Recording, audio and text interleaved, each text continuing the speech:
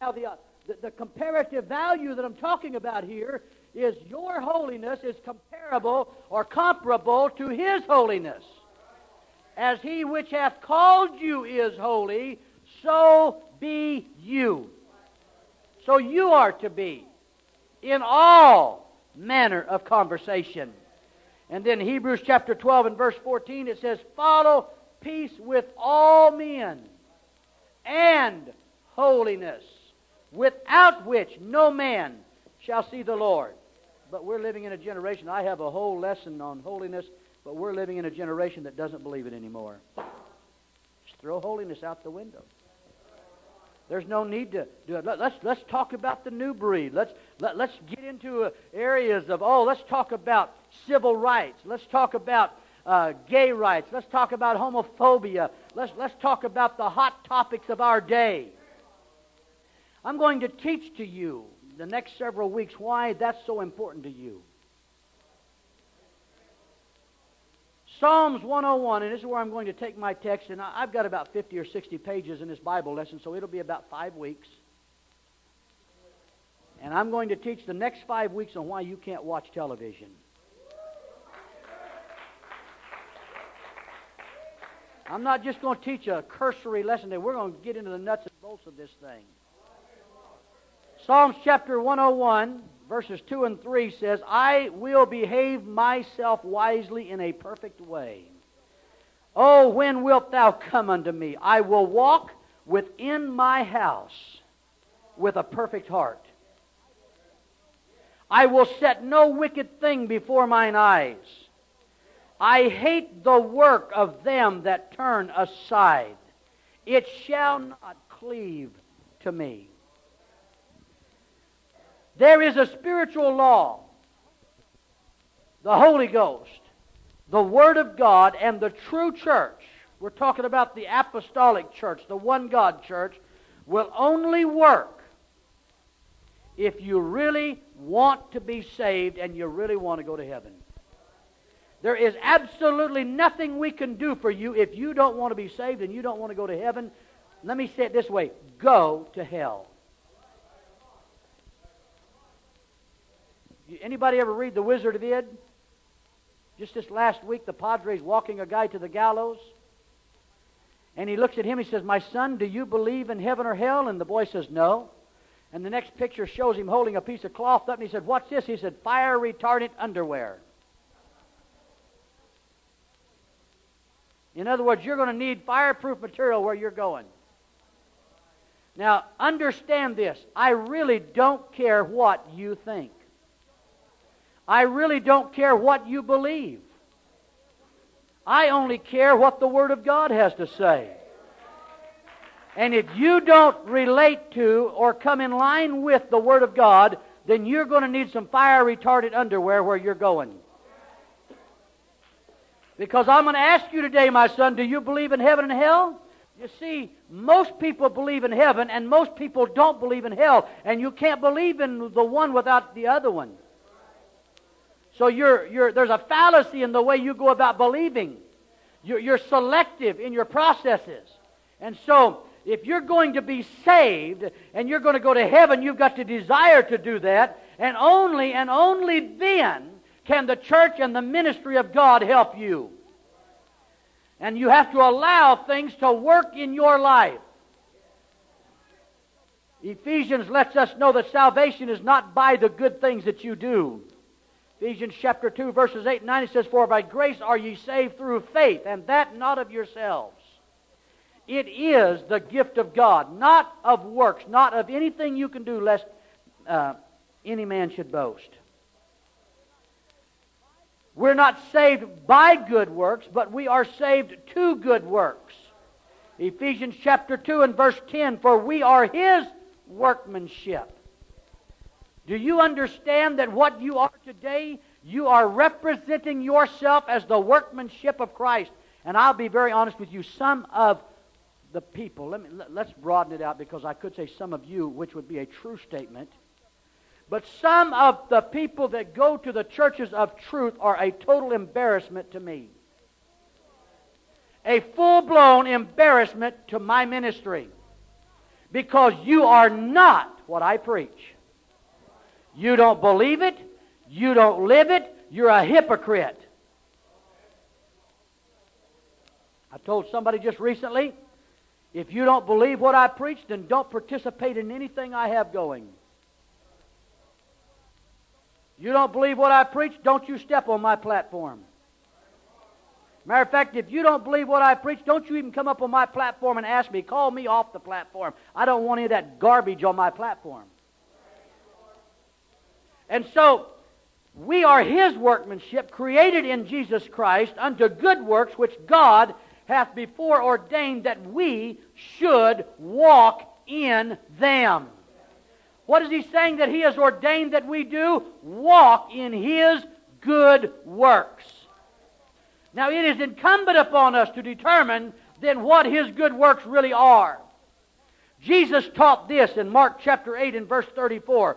Whosoever will come after me. There's something that an individual that follows Christ has to do. Whosoever will come after me, let him deny himself. We're in a generation of people that they don't know how to deny themselves. We've raised young people that they know that they can have an instant meal by driving through McDonald's or driving through Jack in the Box or going down to Carl's Jr. It's instant pleasure. I want it now. I want it now. I want it now. And if you don't give it to them now, they throw tantrums. Nobody gets a good marriage now. How do you get a good marriage? You get a good marriage by working it, by putting it together, by having some pretty good fights, and surviving the good fights, and having pretty good fights and losing them. You can't win everyone or you get cocky. And so what we're talking about is whoever's going to come after Christ has to deny himself.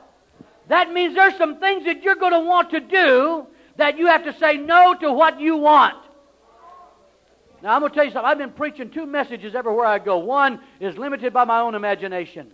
The other one that I have been preaching is just simply the flesh.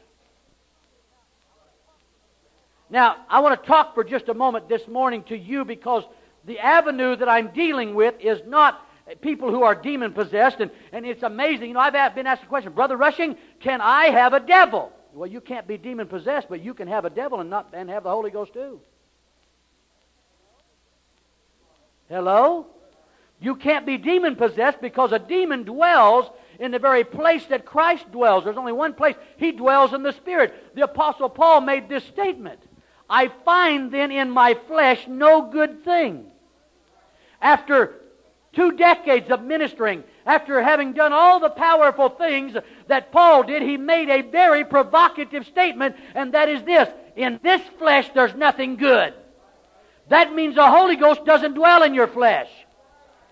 It dwells in your spirit. Now, if the Holy Ghost doesn't dwell in your flesh, and Paul said there's nothing good in this flesh, this is where the problem is.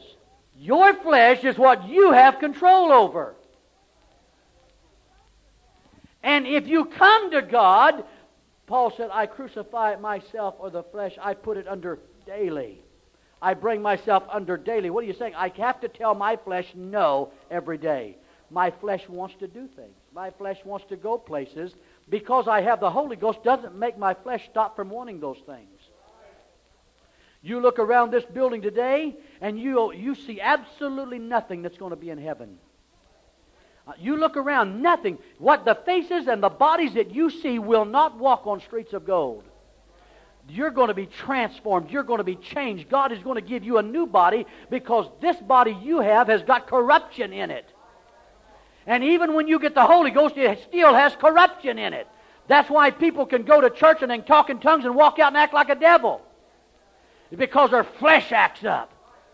And when you allow yourself, after coming to God, and you allow your flesh to be pampered, you give the devil access to you through that gate that you've opened in your flesh.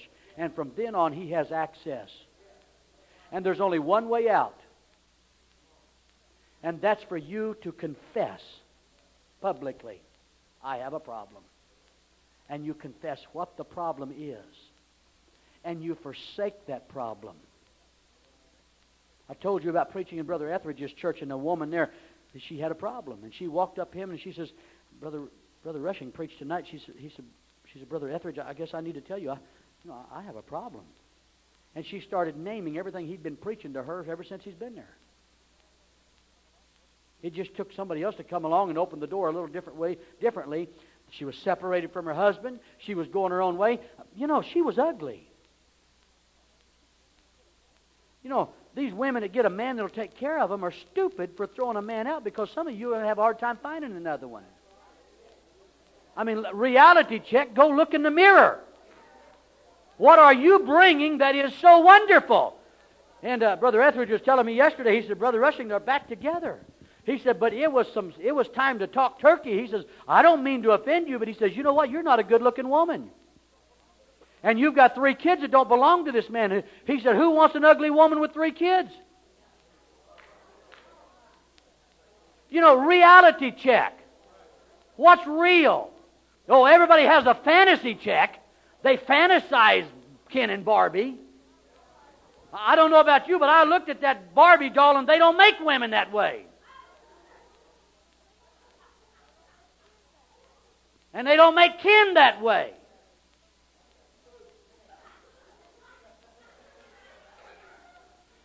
It's a fantasy world. And so if you're going to follow after Christ, there must be some denial. This Bible study, I'm giving it to you in hope that those of you that have a real desire to live for God and go to heaven will understand that you are really in a battle for your souls.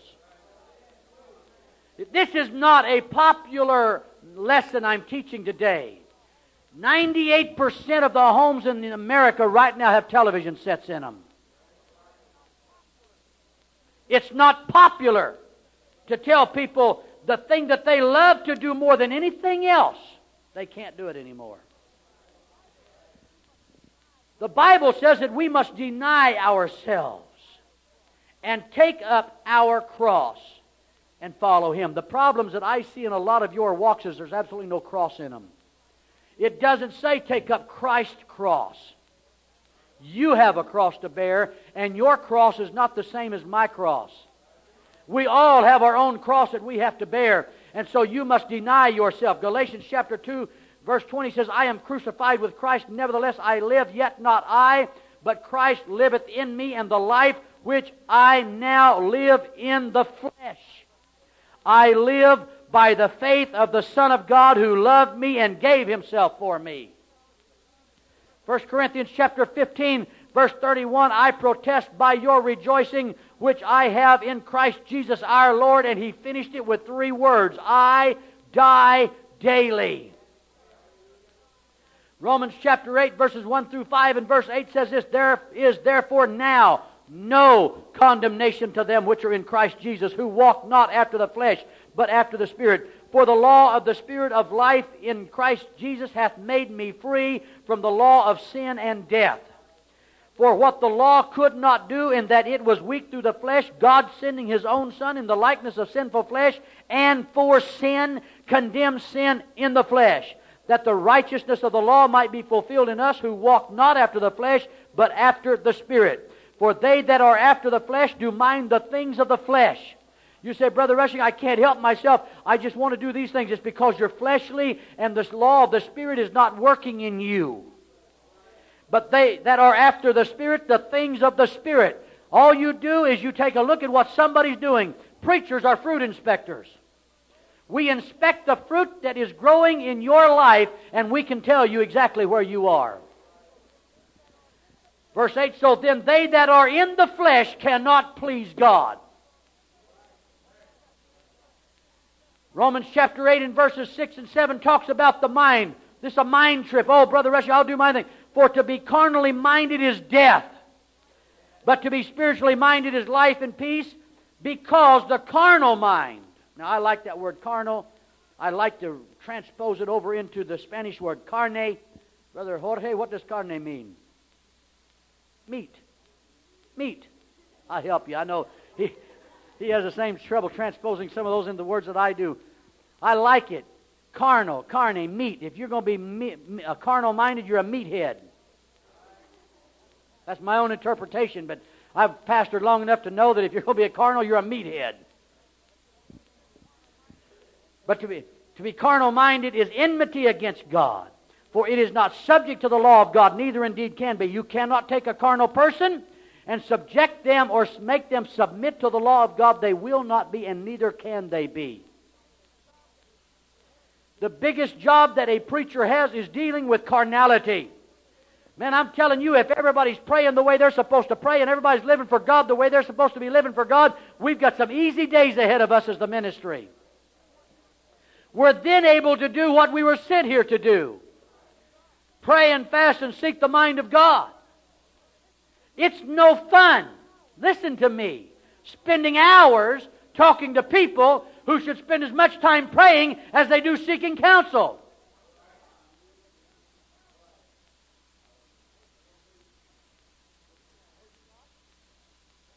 Know ye not that ye are the temple of God, and the Spirit of God dwelleth in you? Understand the concept of the infusion or the infilling of the Holy Ghost. You are the temple of God. He dwells in you. He indwells you. 1 Corinthians chapter 3 and verse 16. 1 Corinthians chapter 6 verses 19 through 20. I lost this program. I'm going to copy it back down to my computer. I'll give you the whole thing. I got a lot on television here. And I haven't even spoken about it yet, have I? We're talking about a mindset, a spiritual reality, a place that you are in Christ. What? Know ye not that your body is the temple of the Holy Ghost which is in you, which you have of God, and you are not your own? When you received the baptism of the Holy Ghost, you said, God, I'll do anything. Some of you are liars. You're thieves and you're robbers because you brought a gift and put it on the altar, and you've come back and stolen off the altar and said, I didn't mean to leave that there. We're robbing things back that we gave to God. Hear me. I'm talking about the fact that God indwells us, which is the greatest miracle that mankind could ever conceive of. How is it that the great, eternal, pure, and just God would indwell carnal flesh? Romans chapter 12 and verse 1 says that you present your bodies. Lay it out and kill it. That's not what it says. That you present your bodies what? A living. You're a living sacrifice. That means that every day as I'm living, there are things that I sacrifice and I don't do. I've made myself a living sacrifice, holy, acceptable unto God, which is your reasonable service. It's only reasonable that your wife do the dishes after, or your husband goes to work, isn't it? That's reasonable service. I don't think that Sister Rebecca comes in, when Brother Bill comes in the afternoon after working, she gets down and, thank you for working today. Oh, I'm so glad. Now, I imagine there's some wives that would probably do that. Their husbands would go to work.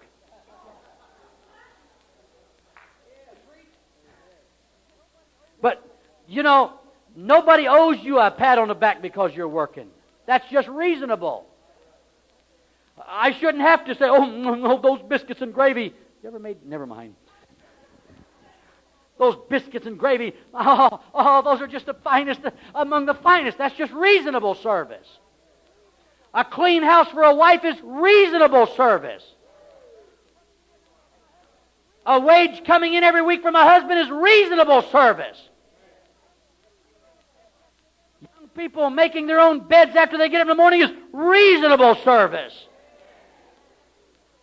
Matter of fact, I think once they become teenagers, you parents ought to make them do their own laundry.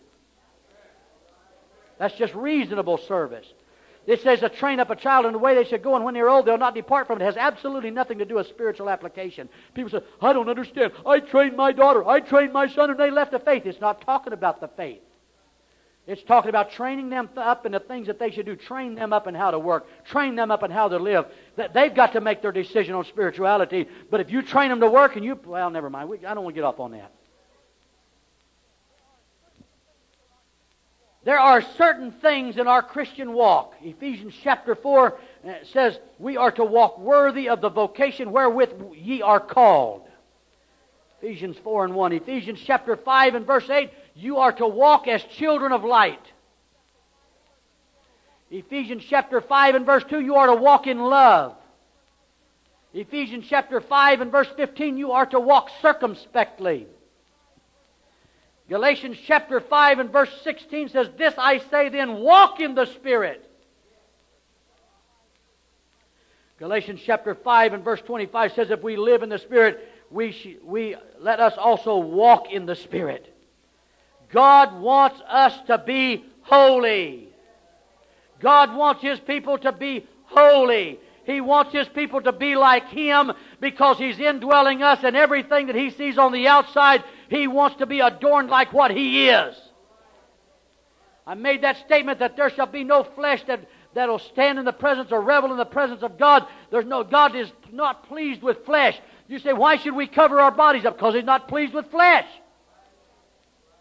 Wear your slits up to your yin-yang if you want to, but it's still, the more flesh you're exposed, the less possibility you have of getting into the presence of God.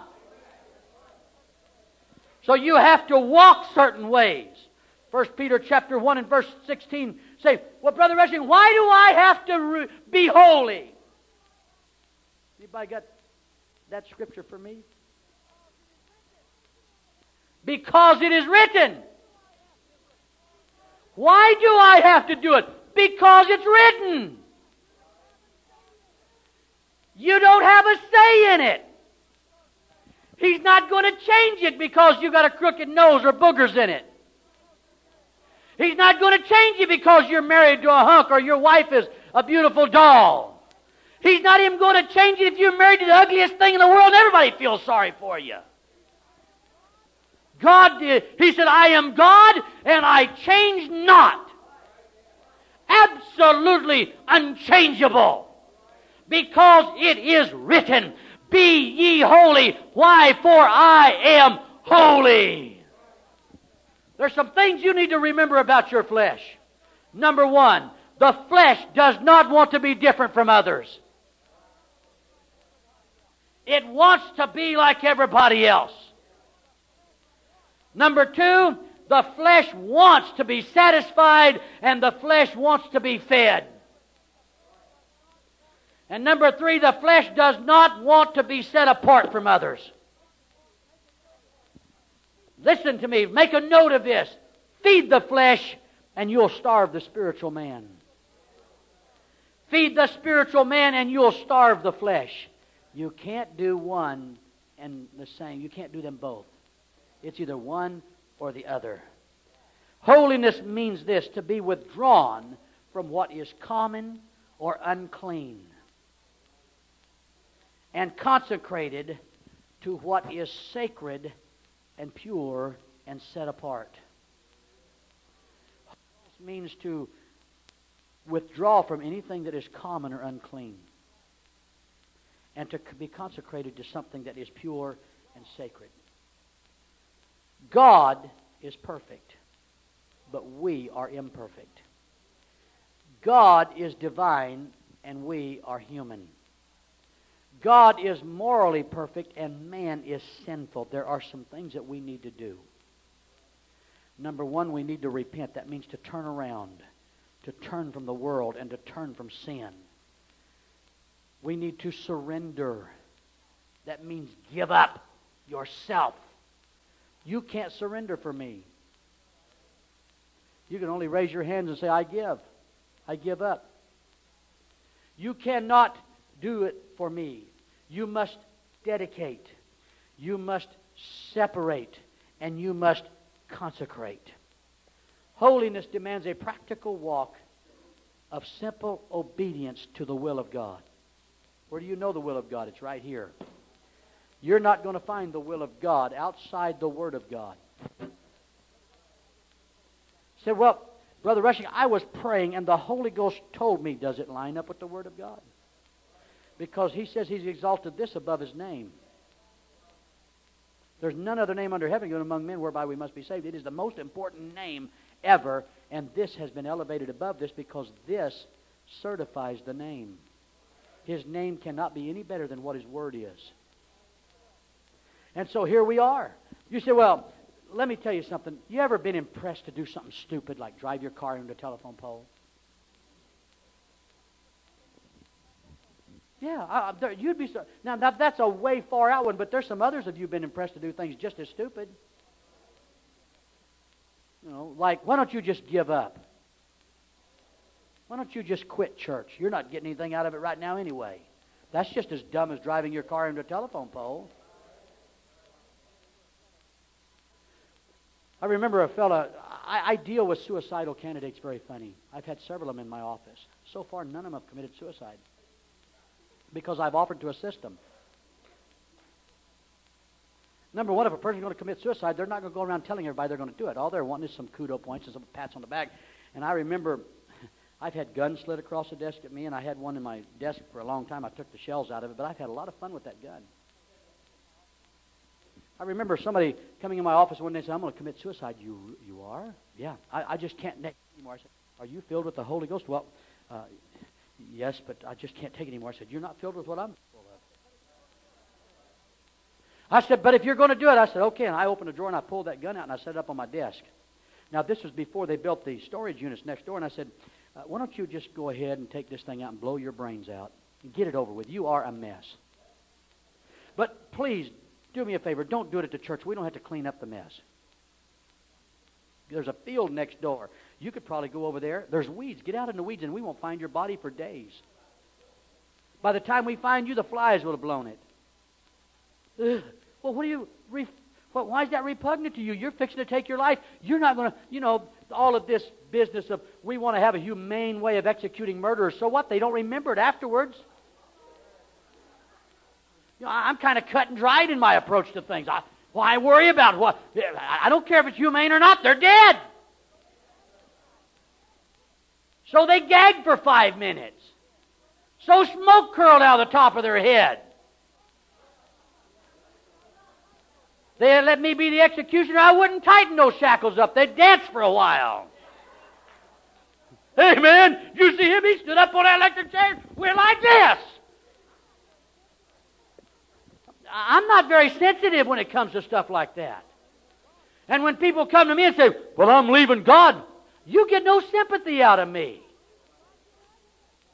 You're not leaving God, you left Him. You're just letting us know. And so, I remember one time a guy says, I'm just going to end it all. I said, don't do it at the church. The women won't like cleaning up the blood. He never did it. None of these guys have ever done it. Now, I'm not saying that there's people I've dealt with that I understood them a little differently and we got them professional help quick. And if I ever make a mistake, I'll let you help me clean up the mess.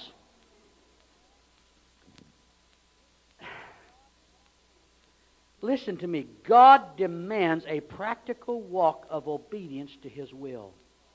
It is the will of God. Well, my uncle is a retired Assembly of God preacher, but when I was a young convert, we had some pretty interesting discussions. Not my uncle, but his wife, who was backslidden oneness, married to an Assembly of God preacher, and we never said a word. When we got in their presence, we never said a word. We just kind of always let it unfold. And it wasn't long before my aunt would always say, well, and she'd be wearing pants. She said, I should get me some dresses, and I'd just nod my head. I remember one morning I went to their church. They knew I was coming, so they had their Bible teacher lay for me. He was going to teach me the Trinity. Anybody that can teach me the Trinity, you have a pupil that'll sit and listen in rapt attention. I've read everything I could find on the Trinity. I have debated the Trinitarian's side of the Trinity. I've wanted to understand it, but it's like they said, it's incomprehensible.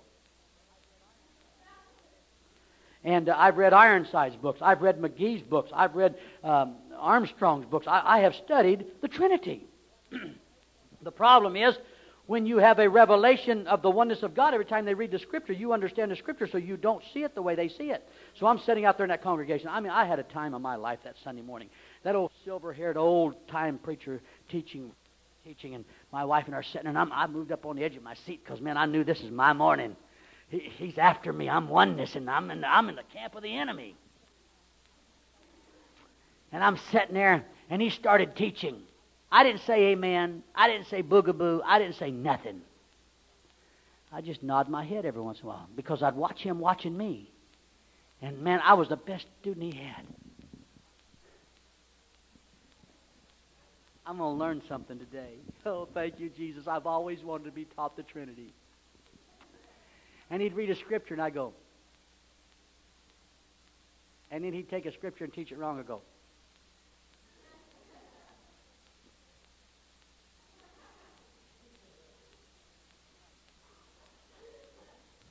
And I was giving him little facial things, you know, like oh, kind of like you guys do me.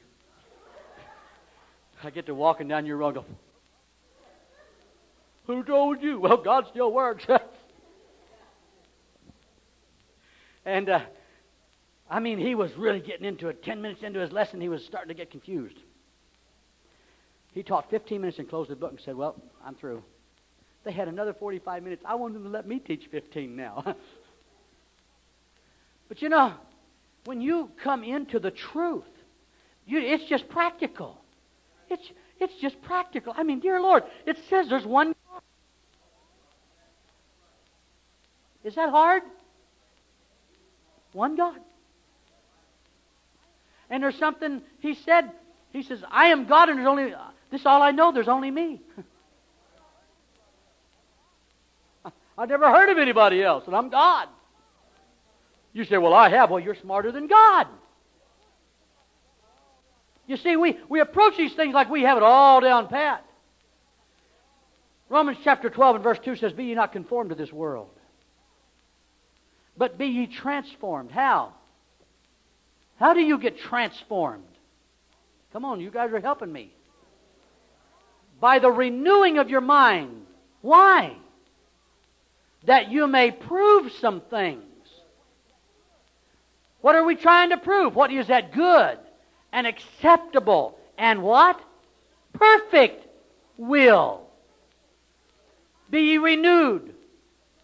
Have your mind transformed so you can prove some things. What is it that we, as the people of God, must prove? What is good, what is acceptable, and what is perfect in the will of God. It is our job to prove those things. We're not out testing them. We're showing the world they work.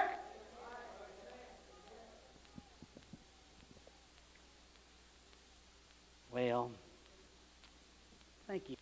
I need a few of those. I've been feeling pretty slack here lately. You know, my mind has been blown. I can't think. I can't keep my thoughts together. So let's go on back to television. There are some simple rules to live a holy life. Number one, receive the Holy Ghost. You can't live a holy life without it.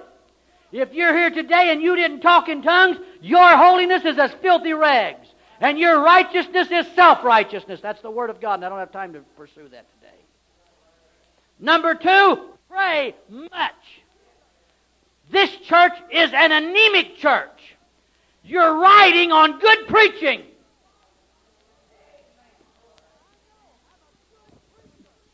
Now, I know I'm a good preacher. And I bring good preachers in here. And that's how you guys are getting by. Because you're a prayerless group.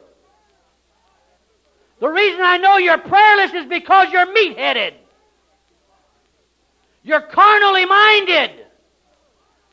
You do not set the timber. I've had preachers come and say, boy, there's a good spirit in your church. It's because there's good preaching here. There's not a good spirit in this church because everybody's praying because everybody's not praying. You can't even take a pat on the back. Oh, we got a good spirit because of me. Nope. If you're a praying person, you're a good person. If you're not a praying person, you're a hypocrite. With a capital H and a capital E and everything in between capitalized. You must pray much. Why? Because a prayer life will be a holy life. You need to read the Bible. Oh, I can't. I've got to listen to my tapes. Do you know I've got almost 1,500 story tapes? And I'm certainly not going to listen to more story tapes than I am the things of God. When I'm driving down the road, I listen to story tapes. When I'm at church and I'm living for God, or I'm in my office, I'm doing the things of God. You need to read the Bible, and you need to attend church services. And I'm going to tell you something you better not miss. You need to not miss Bible study. I'd rather you miss Sunday night than Bible study. I don't want you to miss any of them. Some of you are in school, and I understand that. Some of you are going to, you've got jobs, and I understand that. But I'm going to tell you what, you can pray, and you can seek God, and God will make a way for you to be in church. Hello? You pray, and you seek God, and you get a hold of God. This business of, well, I just don't feel. There's people here today, or not here today, just because they got up this morning and said, well, I just don't feel like going. You know what you're telling me? God is not a priority in my life. When I have time for God, I'll go.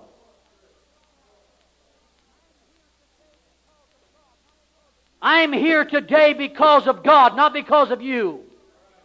I was here before most of you were here. And I didn't come here because you were here. Most of you have been dug out since then. Because there were a few of us that stayed. And not only that, to add a little sidelight to that, they were a working group. They're not as lazy as this group we've got today. There was a loyalty to their church. They sold peanut brittle. They didn't throw it in the trash. They made peanut brittle. They cleaned their church. And they didn't look for somebody else to do it for them. They took it on them as a ministry and realized the blessings of God will fall because of this. I'm on television. God's revealed will begins in His Word. You obey the Word of God without hesitation. You dedicate yourself fully to His service and to His will.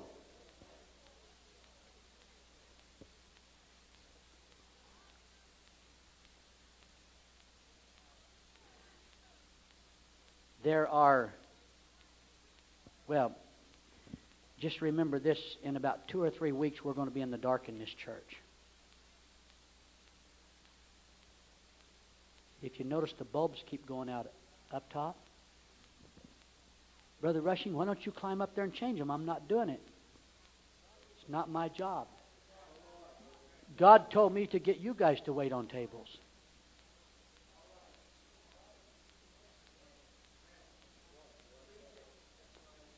I can climb up there and change it probably as good as any man in this church.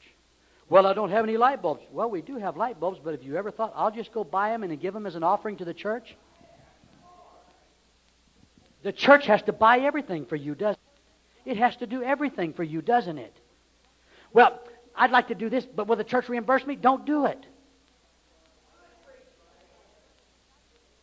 I wish I could get reimbursed for every penny I put in to keep the blessings of God too. But I can't. So I'm just going to keep the blessings and you keep the reimbursements. I'm just letting you know. I'm on television. Remember, you need to claim the victory one day at a time. You can't have victory for tomorrow when you're not making it through today. And if you're going to be a casualty today, you're just a body tomorrow.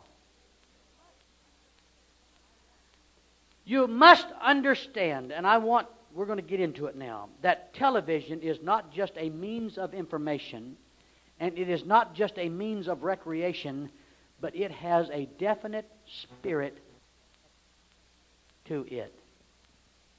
We're having time with this today, aren't we? That's all right. Is this the one I got from Etheridge? I'll make him take it back. Is it the battery?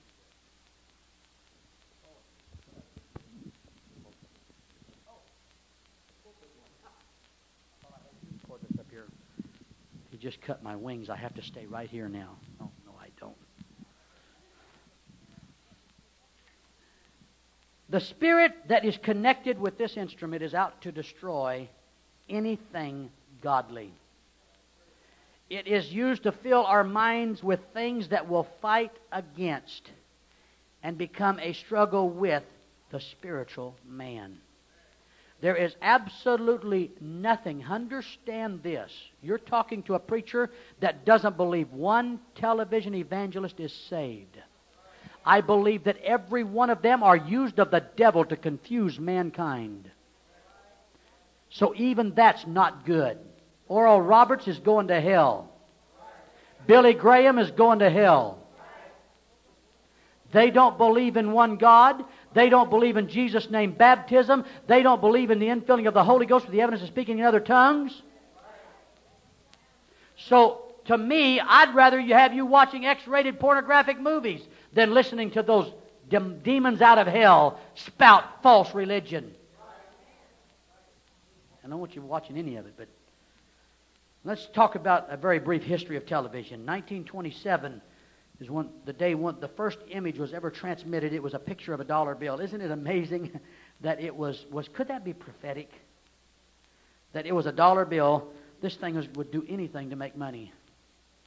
And that's what television is. It'll do anything to make money. Its official beginning was in 1939. NBC televised President Roosevelt's opening of the World's Fair in New York.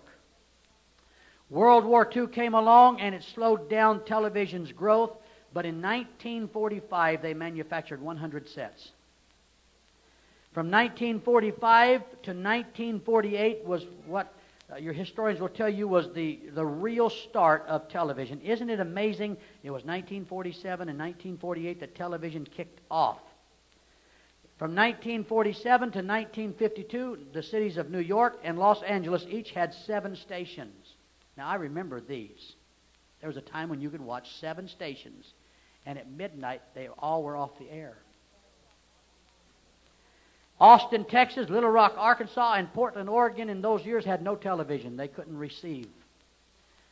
The 2 early programs on television were Howdy Doody, started in 1947, and the Ed Sullivan Show started in 1948. 1947 and 1948 was the year that television got its real start. In November 1947, the UN General Assembly accepted a plan for the partition of Palestine, creating the Jewish state of Israel. The state of Israel was established in 1948. It is interesting that television became commercial in 1947 and 1948 at the same time that one of the greatest prophecies in the Word of God was being fulfilled concerning the coming of Jesus Christ. It is my view that this was a military and a strategic movement of hell and Satan to get people's minds off of the soon return of Jesus Christ and to fill people's minds with worldliness and filth and deceit. I got to hurry. And covetousness. In 1948, a group known as the World Council of Churches started. 3 major spiritual happenings. Today, more than 98% of all homes in America are equipped with a television. The questions that we need to ask ourselves today, number 1, is the television set right or wrong? Number 2, will having a television set help me more spiritually? Number 3, will having a television set in my home help my family to be more spiritual? Number 4, will the good on the television set outweigh the bad that is seen daily? And I'll get into comparisons of good and bad later. Number 5, how much sin, filth, cursing, adultery, murder, hate, violence, and divorce can your mind absorb without affecting your relationship with God? Number 6, when my life is over, will it matter that I did not have a television? Number 7, do I really have free time to watch television? Let's talk about good and evil. Genesis chapter 2 and verse 17. But of the tree of the knowledge of good and evil thou shalt not eat of it, for in the day that thou eatest thereof thou shalt surely die. It was a tree that had both good and evil on it. Everything about the tree was not evil. There was some good. In fact, there was probably as much good as there was evil. But it would be an error for me to say that everything on television is evil. Let's take a good, honest look at good against evil on television. Here's the good. And I'll be very honest with you. I have a hard time with it even being good. News. Current events. Entertainment. Education. It's a babysitter. Religious programs. Can anybody else think of any other things that might be good? Help me.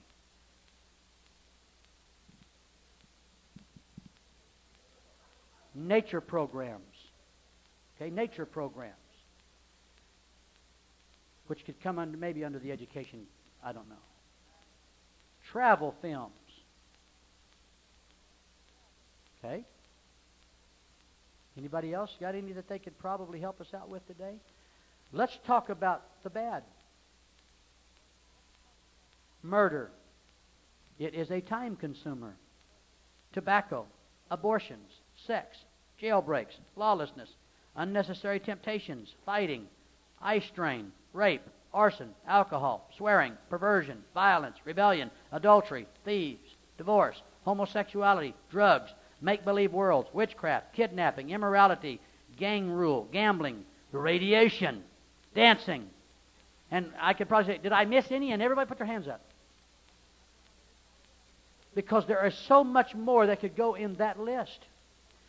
Jokes with sensual and sexual undertones. Shows and jokes that make your good leaders, ministers, law officers, educators look like idiots and fools. Psalms 101 and verse 3 says this, I will set no wicked thing before mine eyes.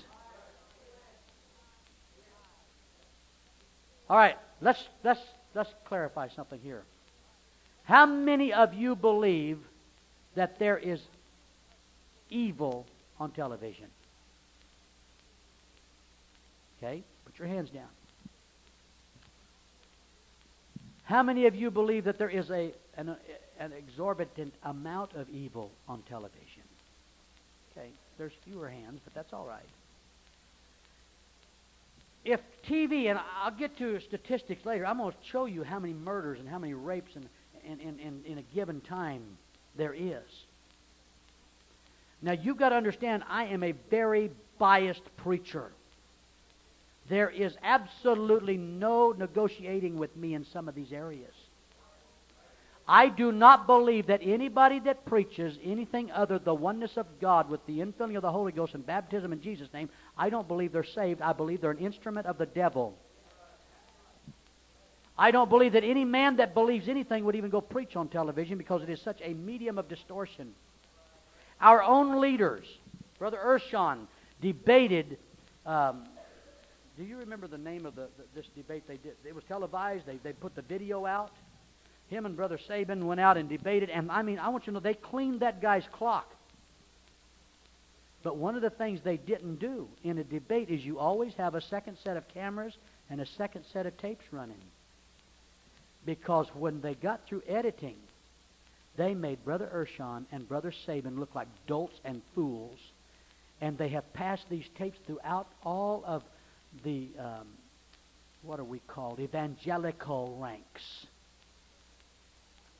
Brother McDonald in Eureka lost a bunch of people because these tapes got into his church. You see, I don't even like video. Because all you're receiving is a distorted view of what somebody wanted to tape, and they cut out the meat and they add others, and they keep cutting, and all you hear is what they want you to hear. They spend more room editing and cutting these tapes than they did initially filming them.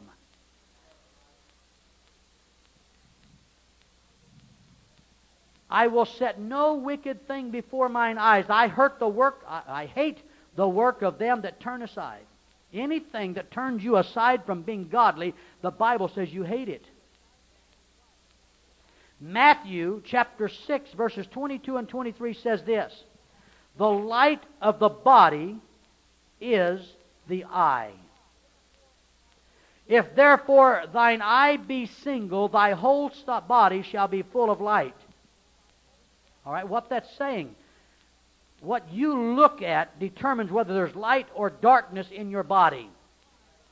And if your eye be single, or it is godly, that's what it's talking about, then your whole being is full of light, understanding, and knowledge. Verse 23 says, but if thine eye be evil, thy whole body shall be full of darkness. And then it goes on and makes a very provocative statement. There are people that proclaim this to be light. It says, if therefore the light that is in thee be darkness. It's talking about the knowledge. How great is that darkness? The question is, if you're ignorant, how ignorant are you? If a person is stupid, how stupid are they? If you're ugly, how ugly are you? If your knowledge and your understanding that you have in your soul is darkness, and you perceive it as light,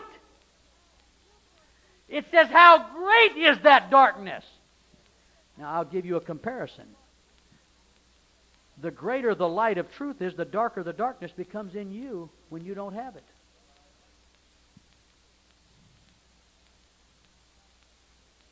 First John chapter 2, verses 15 and 16 says, love not the world, neither the things that are in the world. Television shows all the things of the world and absolutely nothing of God. Television shows nothing of God, nothing of His church, nothing of His truth. They can't even make up their mind what Bible to read.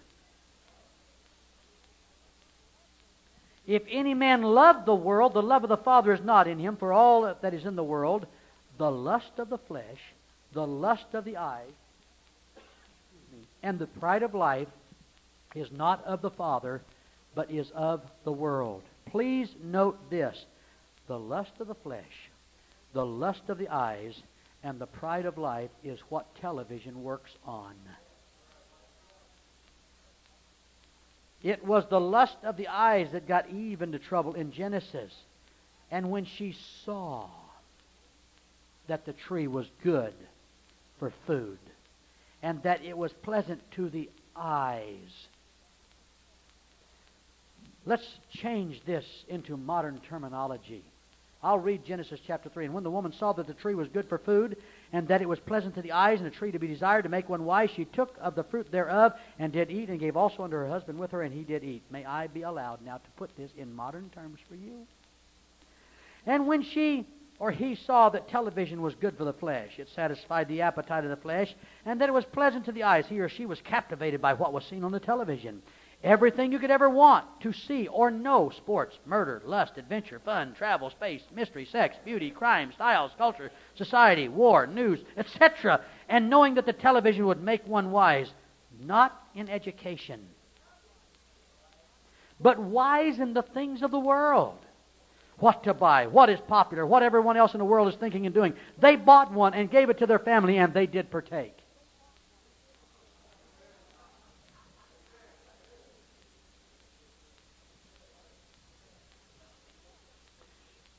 Isaiah chapter 33, verses 14 and 15 says, the sinners in Zion are afraid. Fearfulness hath surprised the hypocrites. Who among them shall dwell with the devouring fire?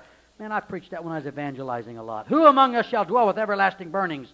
He that walketh righteously and speaketh uprightly, he that despiseth the gain of oppressions, that shaketh the hands of that shaketh his hands from holding bribes, that stoppeth his ears from hearing of blood, and shutteth his eyes from seeing evil.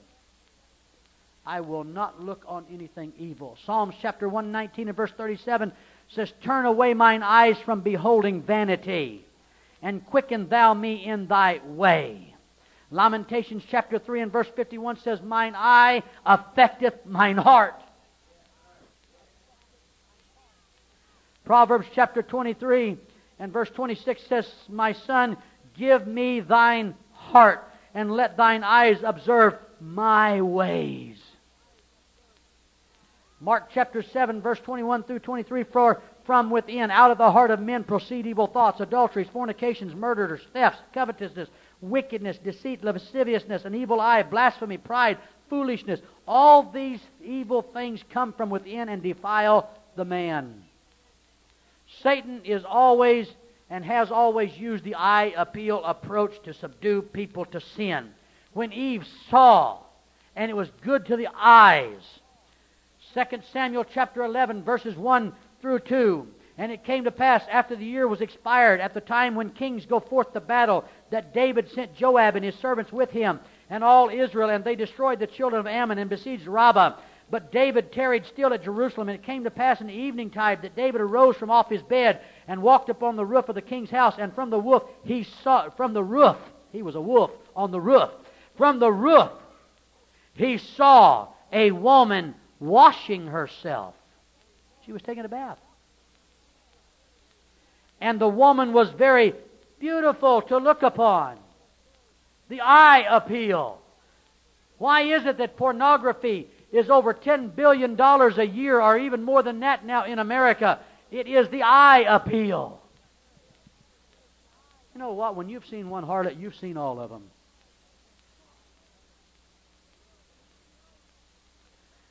You know that the devil doesn't deal with ugly when he's tempting God's people. They don't let ugly, fat people model. It's the eye appealing. It's that is appealing to the eye. Joshua says this, in the book of Joshua, it was talking about Achan.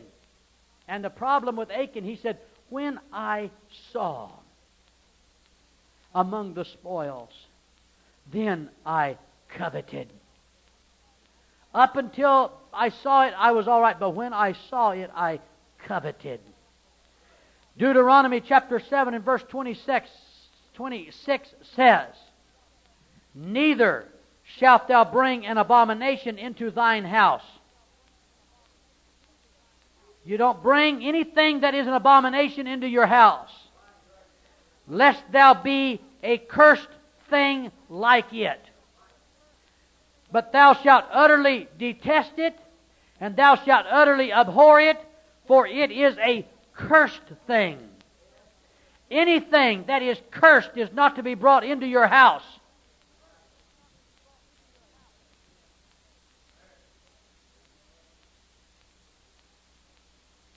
Jesus was tempted by the eye.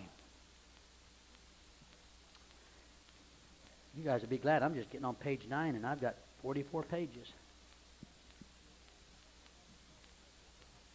Again, the devil taketh him up to an exceeding high mountain and showeth him, Look what I have for you.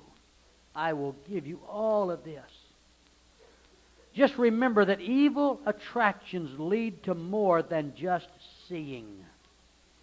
They are intended to create and arouse in you a desire to partake. You cannot watch a movie without transposing yourself into the movie and becoming a part of it. In your mind, you're the heroine or you're the hero. I'm telling you, you can't watch one without becoming a part of it. When they have those sensual things on the screen, you're right there with them, partaking. That's why reading books with all this garbage in it, same thing. You transpose yourself into that reading material. It's just an automatic thing of the flesh. And so, one of the things that you need to understand, and this is the breakdown, 80 of everything that comes over the television set is conducive to crime, sex, immorality, drinking, smoking, and the such like. Only about 18% is given and divided among education, science, religion, news, and if you want to put the travel logs and the nature logs, that all comes under that 18%. And I'm not going to get into it. We may have a lesson on the news. But let me tell you, what you see on the news is not really what's happening. I was in the Philippines 1 year after Mr. Aquino was assassinated.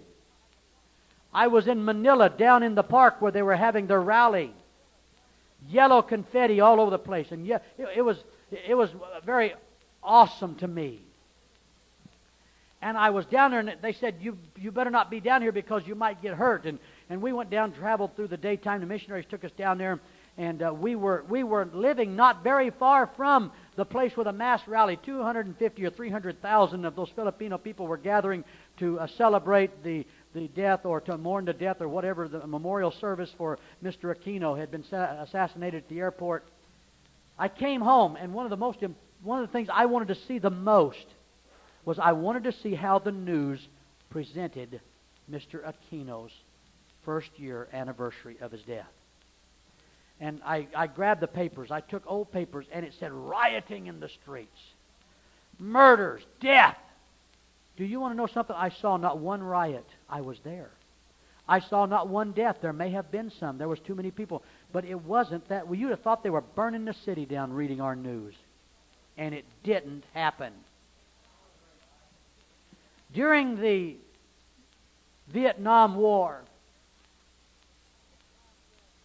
I can't remember. I may have it written in my notes later on. There was an offensive that was started. Supposed to have been started. The news promoted this thing and pushed this thing because the White House and the President needed it. Do you know it was nothing but a media hoax? It never happened. The offensive never got underway. There was no casualty. The event, it was a non-event. It was televised for home. Under Nixon's regime, they were talking about a little black box. They wanted to hook up the little black box in the White House. And they wanted to make it mandatory that every television set in America have a like box. That way they could turn on and turn off your television set at will. It was a little premature, but do you know they're manufacturing televisions today with the capability in them of doing that? Now, what would you do if you had sat there and you had been nursed and raised on the television set to believe everything that it says? Take it as true. And all of a sudden, the television set comes on, and there stands Mr. Clinton. And he's got his hair done just right, and he's got his smile on, and he's as slick as ever. And he just says, while you were sleeping, America, we had an uprising. We have declared martial law. It'll only be about 24 hours. We don't want you to be disturbed. And here your television sets on, and you're listening to your president tell you about there were some journalists and certain religious leaders and different ones that we had to round up. But it's under control. Go back to sleep. Further news will be in the morning. You know what most of America would do? They'd turn over and go back to bed and say, I'm safe.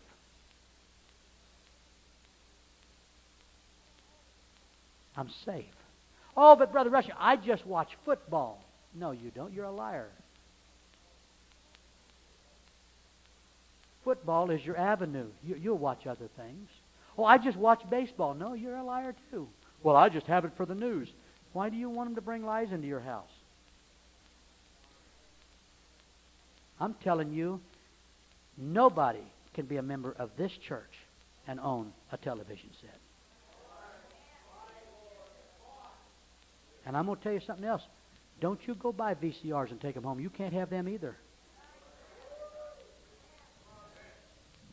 You want to know why? Because you couldn't handle the football games. And it won't be long. You'll be, oh, Ann of Seven Gables, what's wrong with that? Ann of the Arbor, what's wrong with before long, you'll see Ann in bed. What's wrong with that? It's just life. It's a real life experience. You parents, you listen to me. You don't get control of this now. Don't you bring your teenagers to me later and say, I can't control them, because I don't care. I have warned parents through the years, and there's been those that have rejected my warnings, and they've lost their kids because their kids think it's glamorous. That's wonderful. It's all out there. You're never going to be what they portray there. It is impossible. You want a real live awakening, go tour Universal Cities. There's nothing real in the whole place. The whole Tarzan movie was filmed in 7 eucalyptus trees.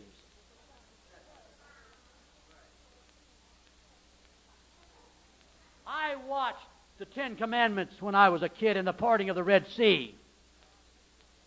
It was a little pool.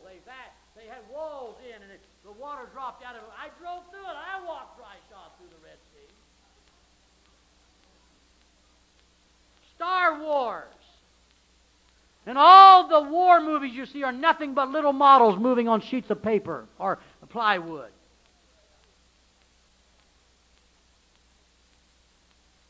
Earthquake.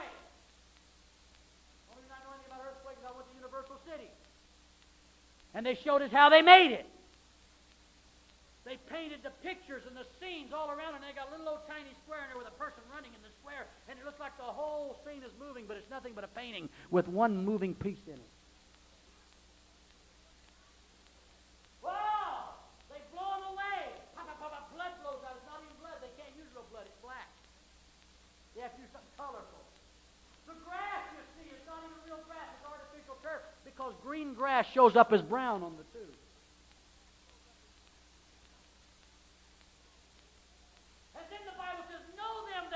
Among you. Don't mess with anybody. It's full of harlots and homosexuals. And every day they're telling your kids it's all right to be a homo. And your kid gets up and comes to church, and we're talking about, oh God, we love you. Praise the Lord. You can't live this way. We get them for 1 hour on Sunday morning. And you park them for 4.5 to 6 hours a day, every day, day in and day out. They spend between 15 and 20,000 hours in front of a television set by the time they're 18, and they only put in 12,000 hours in school. And you're giving them to Ted Turner, the husband of Hanoi Jane.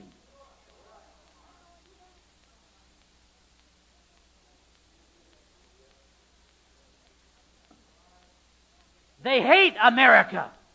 They hate what it stands for. And Ted Turner says, my television programs is my cathedral. It's the pulpit that I preach my gospel from. And you got Sanford and Son. And Maud. Alternate lifestyle. Immorality. Rampant. If there's not any immorality in it, they can't even sell the films anymore.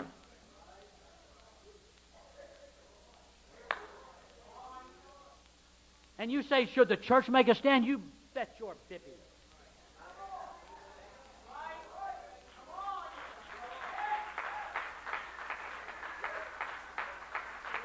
Call me narrow-minded. Call me ignorant if you want.